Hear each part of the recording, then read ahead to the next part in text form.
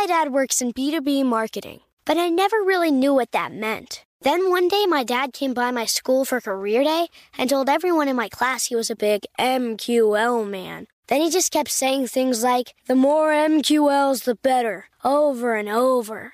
My friends still laugh at me to this day. I think it means Marketing Qualified Lead. One thing's for sure, I'll be known as the MQL man's kid for the rest of my days. Why couldn't you just be a fireman or a lawyer? Why?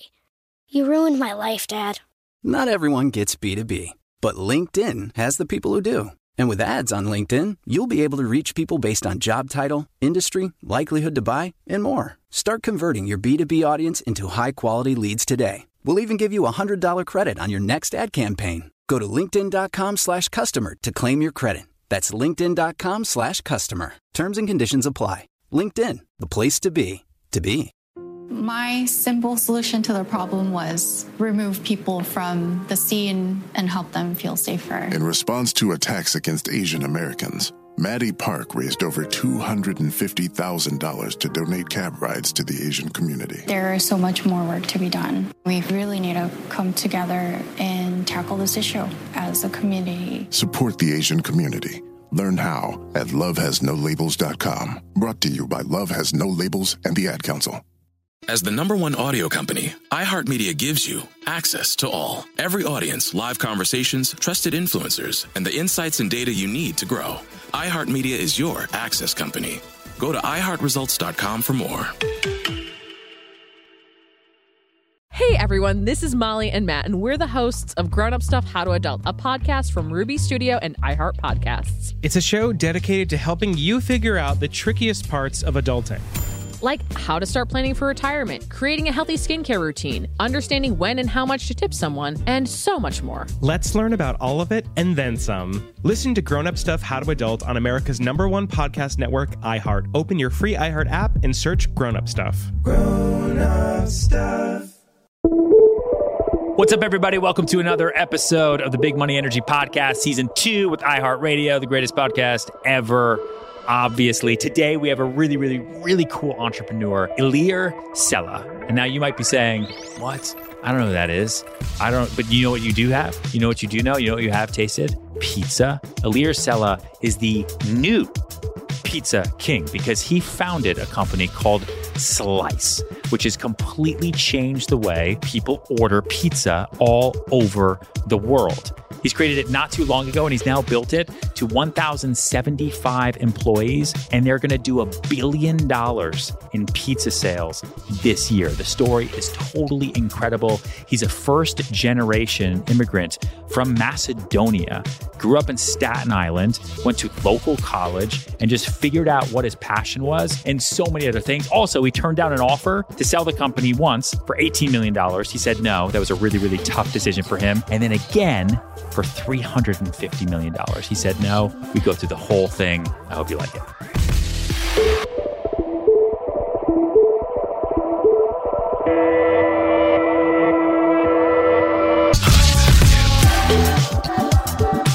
Typically, there's so much information that I'm like trying to pare it down. I'm like, all right, how do I be as efficient with questions as possible? Yeah.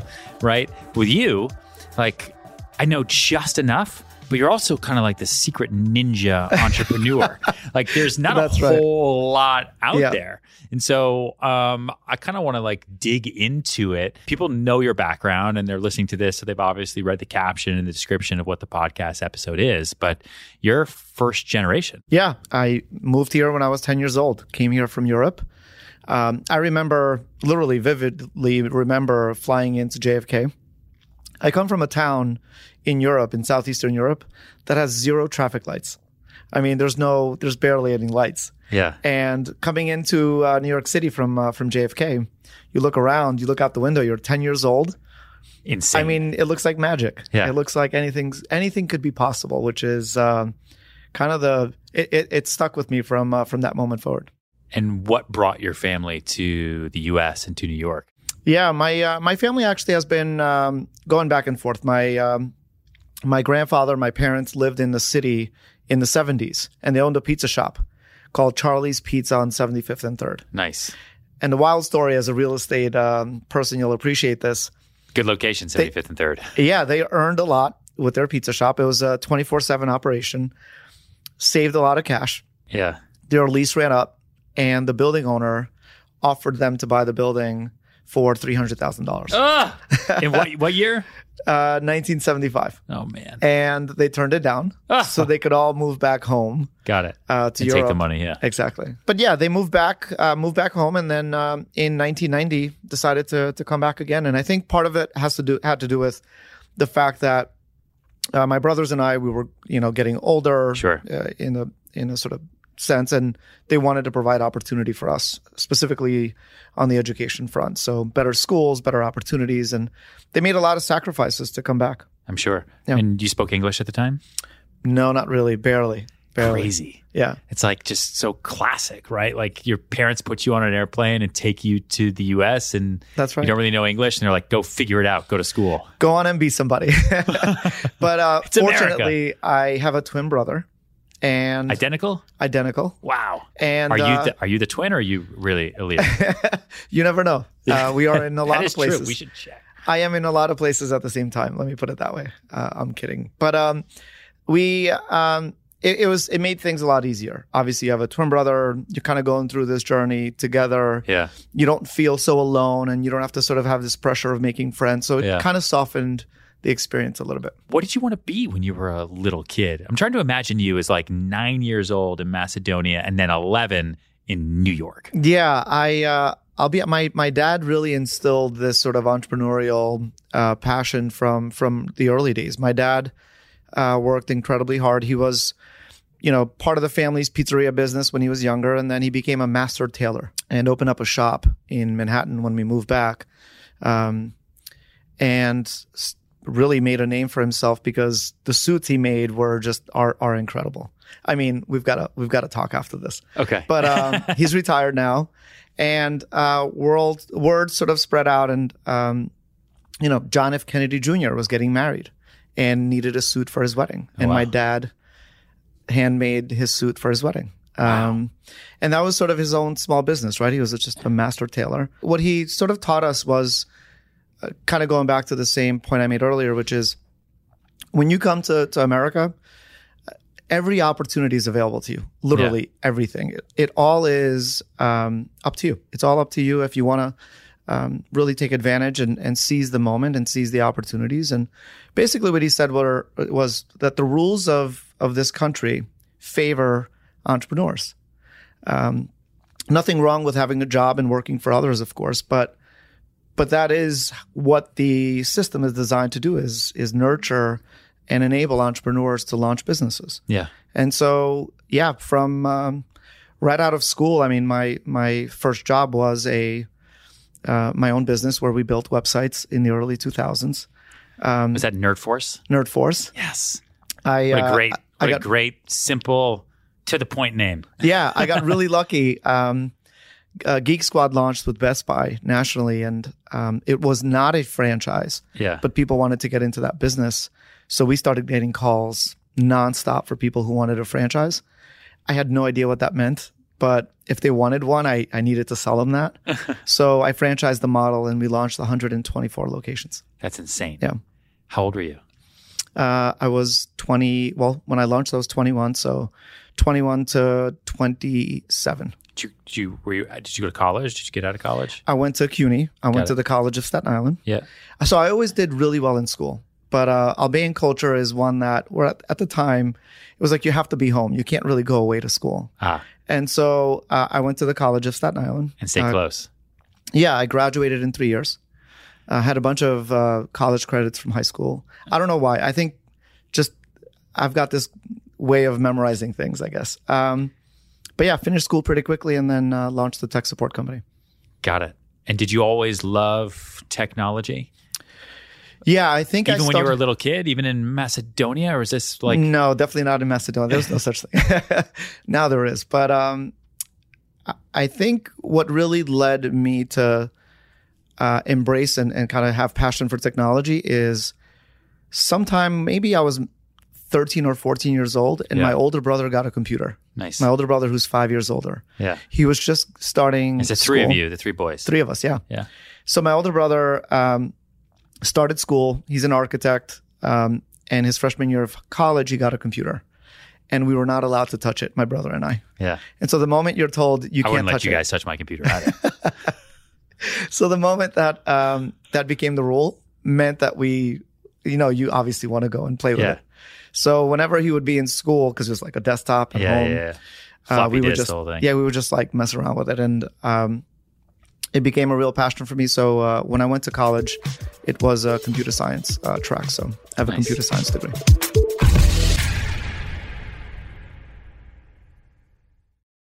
My dad works in B2B marketing, but I never really knew what that meant. Then one day my dad came by my school for career day and told everyone in my class he was a big MQL man. Then he just kept saying things like, the more MQLs, the better, over and over. My friends still laugh at me to this day.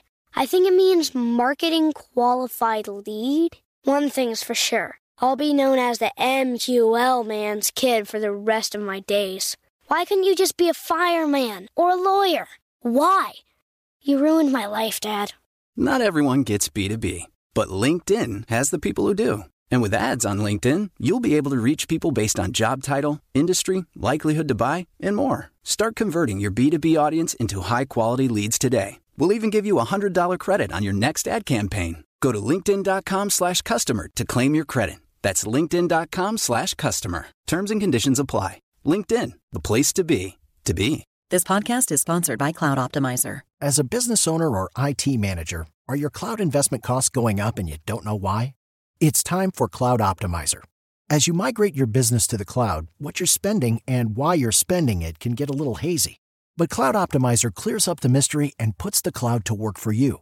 Cloud Optimizer starts by analyzing usage patterns, right-sizing resources, leveraging discounts you may not be aware of, implementing automation, and much more. And by reducing unnecessary expenses and maximizing performance, Cloud Optimizer guarantees you a savings of 5 times what you spend for their service. As you utilize cloud-based services more and more, you don't have to lose sight or control of your spend. You can stay agile, streamline your costs, and optimize your performance, plus save significant money with Cloud Optimizer.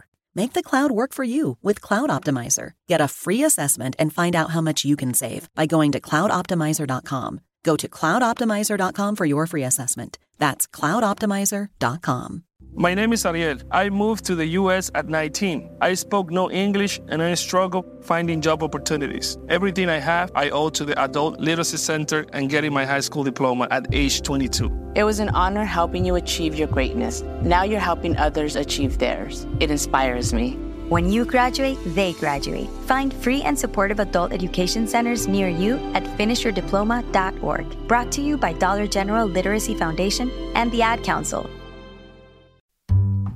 Hey everyone, this is Molly and Matt, and we're the hosts of Grown Up Stuff How to Adult, a podcast from Ruby Studio and iHeart Podcasts. It's a show dedicated to helping you figure out the trickiest parts of adulting. Like how to start planning for retirement, creating a healthy skincare routine, understanding when and how much to tip someone, and so much more. We're back with season 2 of the podcast, which means more opportunities to glow up and become a more responsible and better adult, one life lesson at a time. And let me just tell you, this show is just as much for us as it is for you. So let's figure this stuff out together. This season, we're going to talk about whether or not we're financially and emotionally ready for dog ownership.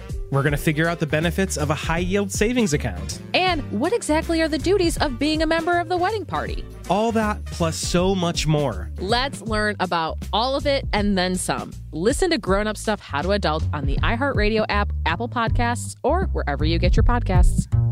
Grown Up Stuff.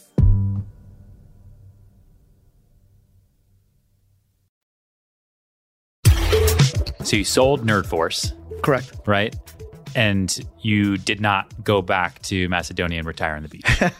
I did not. I bootstrapped NerdForce. In fact, I didn't really know what it meant to raise venture capital and investments and things like that. Did you raise money with NerdForce? I did not. No, it was just started from day one. And you just franchised it because people were calling and wanted to franchise? Yeah, we started getting so many calls. Well, we were named one of the most thriving companies post 9/11 at the 5-year anniversary.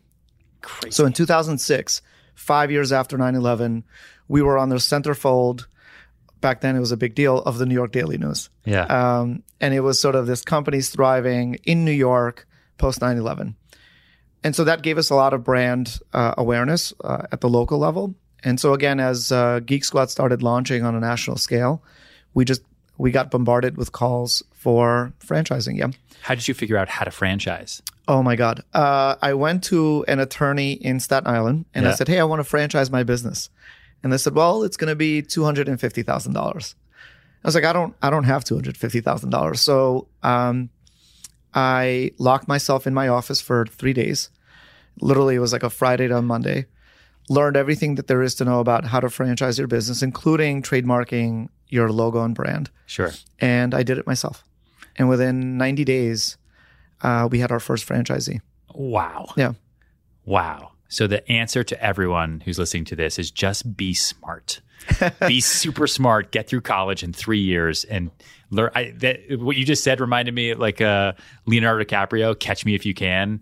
Have you seen that with Tom Hanks? I have, yeah. At the end of the movie, Tom Hanks says, tell me, how did you, what was it like? How did you get into law school? Or what was it, become a lawyer or something? He's like, no, I just studied and took the test and I passed it. He's like, what? No, but you're a con artist. You had a separate way to get about it. He's like, no, I just studied and took the test. Yeah. And I would say that's, it's actually less complicated than smart. I think it's just put in effort. Yeah. I don't know that I'm smarter than anyone, that we all have the same abilities. But it really is about the input, the effort you put in against that, ability, and that gives you an advantage or not. So it's really more effort than it is smart. And do you remember where your first franchise was? Yeah, it was in Fort Lee, New Jersey. Nice. And so that person then paid you a fee. Correct. And opened up their own Nerd Force location. Yeah. Got it. Were people doing these like out of their own homes and garages type thing, or opening up retail stores? No, it was a mobile. It was like a man in a van, mobile, on-site tech support, in-home business. Nice. And we grew to about 900 technicians. So these franchisees started hiring their own technicians, and we went from about 30 technicians to 900. And you were getting a small percentage of all of their sales. We were getting $450 a month as a flat fee royalty. Okay. There was a marketing fee, and that was it. And were you taking a percentage? So the royalty fee was on top of that, Correct. right? So then you sold the franchise and the rights to Nerd Force, right? Correct. Who'd you sold sell it to to? a public company called Nexus Management out of the United Kingdom. Nice. Public company. Where they just knock on your door? Yeah, well, they provided enterprise level support to larger companies, and they wanted to get into the SMB space, the small business space. Yep. And they viewed Nerd Force as their wedge into small business. Nice. And then they were going to provide their enterprise level products to small businesses. Did you have to stay on board once you sold? I did. I had to stay on board for a couple of years. I got really lucky. So I sold in June of 2008. Yep. November of 2008, the world changed Yeah. economically. Yep. And access to capital just completely went away. Yep. And the franchise system is highly dependent on small business loans, Yep. which became impossible. And so I would say the next year and a half became pretty challenging. Yep. And eventually I ended up leaving. Got it. To do what you're doing now or something totally different? To do what I'm doing now. So where is that mindset switch for you? You're sitting there, you just sold a company to a public company, you're in the middle of a recession, things are really, really tough. And you're like, you know what? Pizza. Yeah. Yeah. So Your family's been in pizza for a long time, so I get correct. that. Correct. So I've got a lot of family members that own pizzerias. Yeah. Being Albanian, this is what Albanians do. That or construction, which is what my twin brother does. There you go. Yeah. And I started getting a lot of family members asking me for help to build them websites because because of the Nerd Force experience and just my background. And the consistency with which these asks came across was kind of jarring. And I knew everything about the franchise model. So I'm looking at Domino's and I'm watching commercials and they're like, order online. Every commercial, they stopped advertising phone numbers. Everything was e-commerce. So I wanted to learn more about what was going on there. And I also wanted to learn more about the pizza industry more holistically. But I didn't really, I'll be honest, I don't really think about challenges. Like I didn't really think, well, it's a recession. Like maybe I shouldn't start a business. My brain isn't wired that way. Yeah, my same. brain's more just like what is the opportunity and what's the current sort of data set. Sure. And so Anyway, learned a couple of things. One, you may be surprised, but the pizza industry in the U.S. is $47 billion. Okay. That is revenue that passes through 77,000 locations in the U.S. That's a massive, massive industry. $47 billion. Two, only 25% of all locations are the big chains combined. Okay. Domino's, Papa John's, Little Caesars, Interesting. Pizza Hut. Everyone else is independent for the most part. Yeah. And three, Domino's locations were starting to really outperform independents because of the e-commerce play. 1, 2, 3. Exactly. And so I was like, wait, going back to my experience with Nerdforce, these independent operators, these mom and pop locations have the same problem that the independents who were competing with us did as well. But let me go and talk to them. Let me see why did my uncle not open up a Papa John's? Why did he open up John Anthony's Pizza? Yeah. So what you learn is that most small business owners are really passionate about a craft. And so they go into the business because of that. And they inherit all these business problems. But they are not really business people. They don't know marketing. They don't know technology. They don't know, finances and all those things. They just kind of have to figure that stuff out. Right. So they're artists first. Yeah. And so I realized that there's an opportunity to create a new model called a reverse franchise, where instead of doing sort of recreating the franchise, I wanted to unite all the independents and in essence create the world's largest pizza chain. Sure. But this time, instead of all of them being the same brand, for them to be independent brands but have the same benefits. Got it. So that was the moment I realized that those three things and sort of that lesson for why independents go into business or mom and pop sort of owners go into business. I went and bought a domain name called mypizza.com, which was the brand of my company for the first 5 years. Did you have to buy it from somebody else? I did. It was for sale for $150,000. What? Yeah. Mypizza.com? Yeah. It was. I mean, this is 2009. Domain names were pretty popular. Pizza.com, which I tried to buy, was on sale for $4 million. Oh my God. So I was like, I'll take the my. And but I negotiated that down to $15,000. Nice. To Good work. $15,000. At least you are a good salesman. I mean, the transparency, again, the storyteller, you knock it down. Yeah. And so got that on board and we started scaling quickly. Bootstrapped, again, no investments. But it started as My Pizza. Yeah. As a mypizza.com. website. And then obviously, so this is 2009, 2010. So creating an app wasn't even an idea yet. No, it was still super early. I mean, in hindsight, I probably should have invested there early enough, but I did not. Instead, we, for the most part, built websites for the pizzeria. Yep. Powered by My Pizza. And then we had so you guys were the mypizza.com. platform. Correct. And End-to-end. you would just cold call independent pizzerias and say, hey, we're going to help you sell more pizza online? Yeah. Well, we tried doing that and they were like, what are you talking about? Who needs to sell pizza online? It's 2009. No one really wants technology. And so I went and got 3 cars, these like little Nissan Cubes. They look like pizza boxes. Branded them with My Pizza, and I would park them in front of pizzerias. Literally just move them around with my twin brother. And we would leave them around town and it would give us credibility. Because we were brand new, like who knew mypizza.com? Yeah. And then after leaving them, in front of a pizzeria for a day or two, I would go inside the pizzeria and say, hey, I'm with mypizza.com. If you guys want to work with us, here's what we do. And that's how we got probably the first 50 to 100 locations. Wow. Yeah. But you'd build them all their own individual websites. Correct. Because that's what your friends and family were having you do. Yeah. Because that's what you asked somebody who starts a company called Nerdforce to do. Right? Exactly. But what we did was, and the unlock here is that all these pizzerias are almost identical. They just don't know it. Yeah. They all operate the same way. Yeah. And so what we did was we built a system where as long as I can enter a pizzeria's information on the back end, on the front end, a website would be created automatically. Wow. But it was just like a cookie cutter website. Got it. Same one, just different photos and different all names. that stuff. How'd you make money? So we basically charged $2 per order.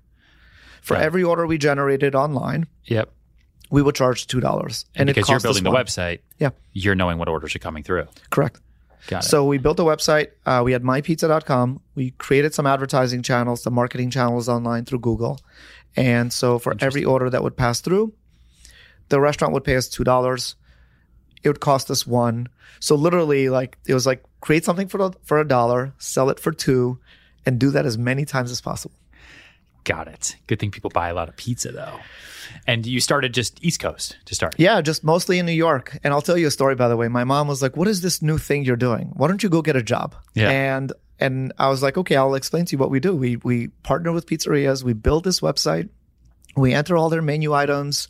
We go and advertise, and then somebody orders. And then when somebody orders, we make money. And she's like, okay, not bad. So the order is like $30. So you make $30. I was like, no. We make $2. And in fact, it costs us $1. So we make $1. And she's like, all that work for $1? Lots of dollars. Lots of dollars. Exactly. You reach scale. Lots of dollars.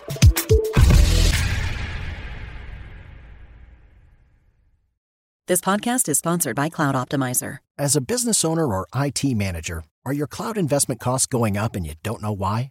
It's time for Cloud Optimizer. As you migrate your business to the cloud, what you're spending and why you're spending it can get a little hazy.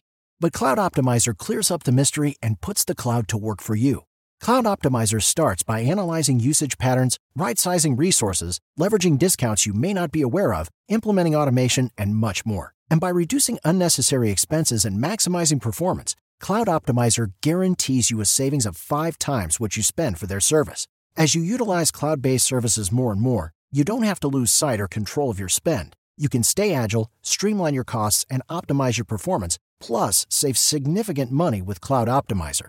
Make the cloud work for you with Cloud Optimizer. Get a free assessment and find out how much you can save by going to cloudoptimizer.com. Go to cloudoptimizer.com for your free assessment. That's cloudoptimizer.com. Check the back seat.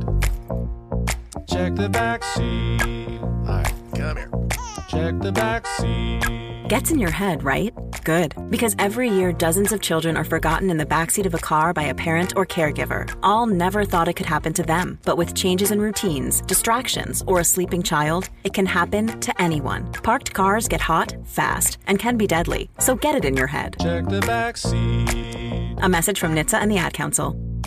Hey everyone, this is Molly and Matt, and we're the hosts of Grown Up Stuff How to Adult, a podcast from Ruby Studio and iHeart Podcasts. It's a show dedicated to helping you figure out the trickiest parts of adulting. Like how to start planning for retirement, creating a healthy skincare routine, understanding when and how much to tip someone, and so much more. Here's a clip from an upcoming episode featuring the weekly home checks, Keyshawn Lane, that you won't want to miss. A common mistake that a lot of people do, they use fabric softener when it's not so great for your clothes. Should we never be using fabric softener? No, you should not ever be using fabric softener. It leaves a deposit on our clothes, which is also left in the machine. And it also makes the clothes highly flammable. Wait, what? Yes. What you want to do instead is just use a 1/4 cup of vinegar. And that'll make them softer? That'll make them softer. And if you wanted some kind of scent, you can use essential oils. Wow. Catch new episodes of Grown Up Stuff How to Adult every other Tuesday on the iHeartRadio app or wherever you get your podcasts. Grown Up Stuff. It's The Breakfast Club, the world's most dangerous morning show. Hey! Angela Yee is kind of like the big sister that always pokes you in the forehead. That's not how it goes? That's not how anything goes. Yemi's really like a robot. One of the best DJs ever. Believe that. Charlamagne is the wild card. And I'm about to give somebody the credit they deserve for being stupid. I know that's right. What is wrong with you? Oh. Listen to The Breakfast Club weekday mornings from 6 to 10 on 106.7 The Beat. Columbus's real hip-hop and R&B. So then where do you go from there? Like you just, okay, now I'm just going to tackle all the independent pizzerias in the United States? Yeah. So then, once we started sort of creating some critical mass on the restaurant side, word started to spread. Really, the unlock for us was when we figured out how to turn online orders into faxes to the pizzeria automatically. So there's technology that converts something something digital to a fax. Sure. Within like 30 seconds. So that they could get like the paper order and they would print it out and deliver it. Yeah, because a lot of pizzerias were like, hey, I don't want all this technology. Sure. They're sort of, there's a lot of anxiety around that. But they all have a fax number on their menu. Yeah. And so we started asking, hey, how many times does this fax machine print an order for you? And they would say once every 2 weeks. Yeah. And so we were like, what if that printed out like 30 times a day? They were like, it's great. And it meant that they didn't have to change their workflow. And so we started selling My Pizza as a fax ordering service to the restaurant, but an online ordering product to the consumer. Crazy. And the moment that happened, it just kind of took off. And pizzerias just kind of, because they all talk to each other, right? They all talk to, and they're all very connected. If you own a pizza shop, so does your brother-in-law, maybe your sister. Yeah. And so there's this sort of community effect. And then they just all want to be a part of the same system, because you're making ordering easier, but we're also making them more money. Were they selling more pizza? No, definitely. So the big unlock here is that online volume, e-commerce volume is more valuable than offline volume. Okay. So if you compare two pizzerias, one of them is 100% phone-based, where you're calling in the orders. The other one is 100% e-commerce. The difference is going to be 3x. Yeah, I'm sure. One, because the phone channel is the same person who's making the pizza has to answer the phone. Yeah. It's busy. It's all these things. Taking down the credit card number is such a pain. All that stuff. Yeah. Two, once you call a pizzeria, they never call you back. Yeah. Like, there's no CRM. There's no retention marketing. Yeah. They don't remind you to reorder. Yeah. They don't upsell you. There's none of that. And then three, it costs a lot more to serve that customer because you need people to answer the phone. Sure. And you make a lot of mistakes and all that good stuff. So really the premise here is that if we can flip all of these independent pizzerias, these family-owned businesses to e-commerce businesses, they'll make a lot more money and they'll save a lot of money. Nice. Yeah. And so then take me up to 2016 when everything switched. So a couple of things happened between then and 2016. One is first, did you raise any money?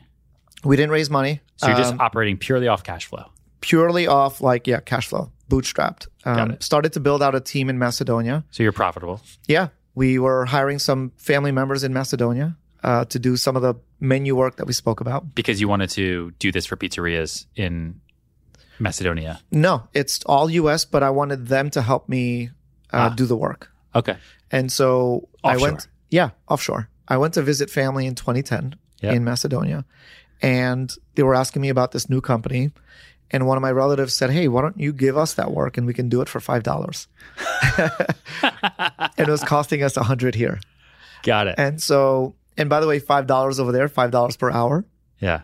Is maybe 5 times the national average. Got it. So you get this amazing job in an office. You get paid really well. Yeah.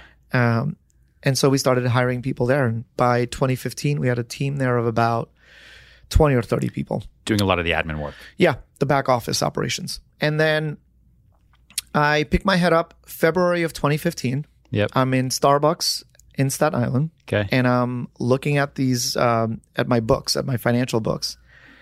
And in January of 2015, we had profited $250,000 just for the month. Nice. Straight to the bottom line.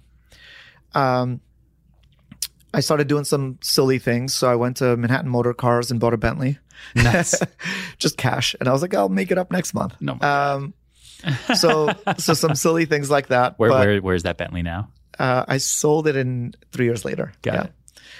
But, things you do that you're like, what am I going to do with this money? Sure. Then I realized, wait, I'm being kind of silly. I need to reinvest this thing and continue to reinvest in the company. 6 months later, I got an offer to sell the company for $18 million. And it would have been, life-changing. Crazy. Yeah. And I almost did it. Who makes that kind of offer? A private equity fund. Interesting. A couple of brothers had sold their own tech company and they were starting to create a portfolio of companies. And they saw what you guys were doing and just came to you? Yeah. Yeah, came to us and got really close. They took me out to dinner, the whole thing. Yeah. Got really close to selling. And my twin brother was like, well, what are you going to do next? Because how old were you at that time? I was 35. Got it. And I thought to myself, I was like, you know what? I'll probably do the same thing again, third time around. And for me, it was like, you know what? This is still the beginning. We were growing so fast that I kind of asked myself, hey, what if I treated this company as the new thing and I don't sell? But what if I really come in with that level of energy of like launching something brand new? Mm-hmm. What would happen? And so I turned down the deal and I reached out to one of the founders of Seamless who had sold the company on Twitter. And they responded and they're like, yeah, let's jump on a call. Get on a call. He's like, hey, like, what is this business? MyPizza.com. I've never heard of it. I don't even know what this is. But hey, when you have like 500 restaurants on your platform, just call me back and we'll work together. I was like, well, I've got 3,000. I had 3,000 restaurants by then. And he's like, come to my office tomorrow. I go to the office. They got really excited and invested $1 million. For me, it was access to their network to help me scale the business. And that was kind of the beginning of the second phase of the company. But it was still My Pizza. It was still My Pizza. And this is 2016.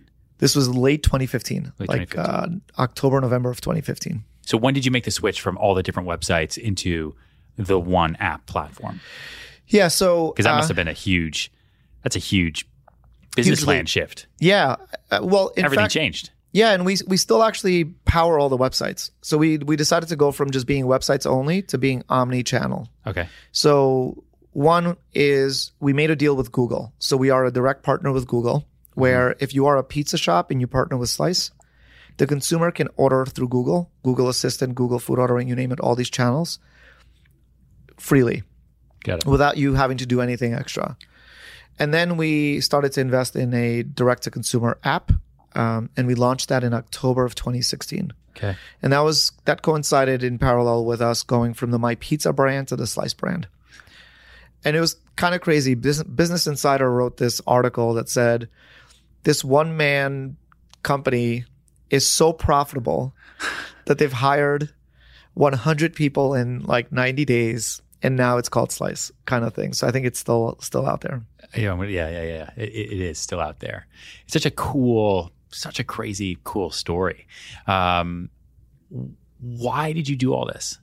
Like, what's your mission? Is it to take down Domino's? Is it to empower? Listen, I could have 9 hours of questions for you, but your story is just so unique and inspiring to a lot of people who are listening. Like, I have a lot of ideas right now.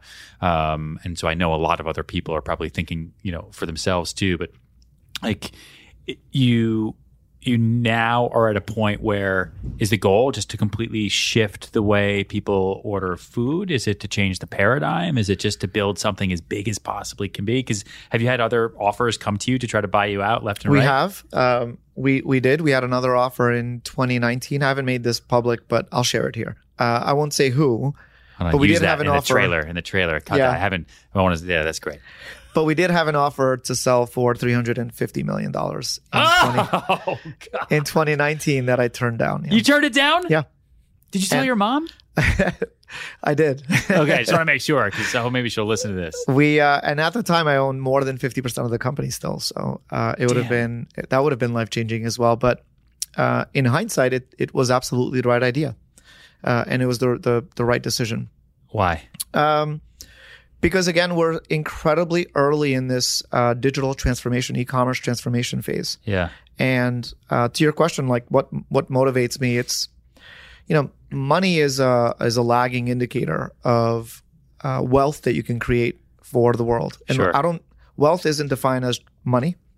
Yep. Wealth is making things people want. Yeah. And so that's one. Two, I also don't operate with the mindset of, in order for me to win, I got to make sure somebody else loses, because that assumes that wealth is a finite pie. And that's not true either. Wealth, in fact, is an infinite game. If you create wealth, it's incremental to everything that already exists. And so I admire Domino's. I admire some of these chains. I think they're doing incredibly well, and I take some inspiration from what they're doing. But I want to make that accessible and democratize that, as much as I don't like that word, to everybody else. So for me, what I'm really passionate about is how do we keep the debate of what is your favorite pizza going? Because that debate will be gone if local family-owned businesses go out of business. Yeah, of course. And the only way for these family-owned businesses to have a shot is for there to be an operating system, ultimately, a platform that will allow them to focus on what they do really well, but solve all the other problems. Yep. So having said all of that, the way I think about the opportunity looking forward is, instead of somebody going and wanting to open up a franchise, I want someone to open up their own local brand, their own authentic brand with their own recipe, their own story, their own history, and focus on what they do best. But everything else is sort of solved for by Slice, which is the real estate side. We should talk after. Yeah. The financial side, so access to capital, the entire technology platform, brand, creative, marketing, all those things. Do you give small business loans now We as do. a company? Yeah, we're actually launching 2 new locations this month with great operators who have had one location for a long time. Yep. Have always had a dream to open up their second location, but didn't have access to capital. Yep. Or had a lot of anxiety about where and how to do it. One of them will be in Greenwich, Connecticut. Nice. And another one is in a small town in Massachusetts. Got it. And are you taking ownership stakes in those? We are not. No, they're just exclusive customers to Slice. Interesting. Yeah. So what's your day like now? I mean, are you hiring and managing this entire time? Is that like your Monday through Friday? Yeah. For a while it became really reactive, and Yeah. it's not really a great feeling to react to things at this scale. Yeah. So I've actually put some structure to my week. And so I've created themes for every day. And so, Mondays are my days with my direct management team. So with our chief business officer, chief technology officer, and so on and so forth. And also we have our exec team meeting. Yeah. So I know what Monday is about. Yeah. Tuesday is sort of a focus on product. Wednesday, we've got no meeting days. Like we just don't meet. Got it. It's a day to get shit done. Yeah. Can I say that? Yeah. I don't know if I can. Yeah. And then, so every day has the theme. But, what's been pretty awesome is meeting a lot of different people and learning about different stories, being here today and, hopefully learn more about, your journey as well. But, I think that's most of how I spend my time. And then on the weekends, I literally live inside pizzerias. I just go drive around and I'll sit at a pizzeria. They don't really know who I am, but I'll order a pie. And when you order a pie from an owner and you tell them it's good, they start talking. Yeah, so sure. you can ask them questions. They're like, well, what are your it's their baby. biggest challenges? Yeah. And so I try to stay really close to the customer. Yeah. Because the last thing I would want to do is lose touch with what exactly is happening in the market. Big Money Energy is hosted by me, Ryan Serhant. It's produced by Mike Coscarelli and Joe Laresca and executive produced by Lindsay Hoffman. Find more podcasts like Big Money Energy on the iHeartRadio app or wherever you get your podcasts.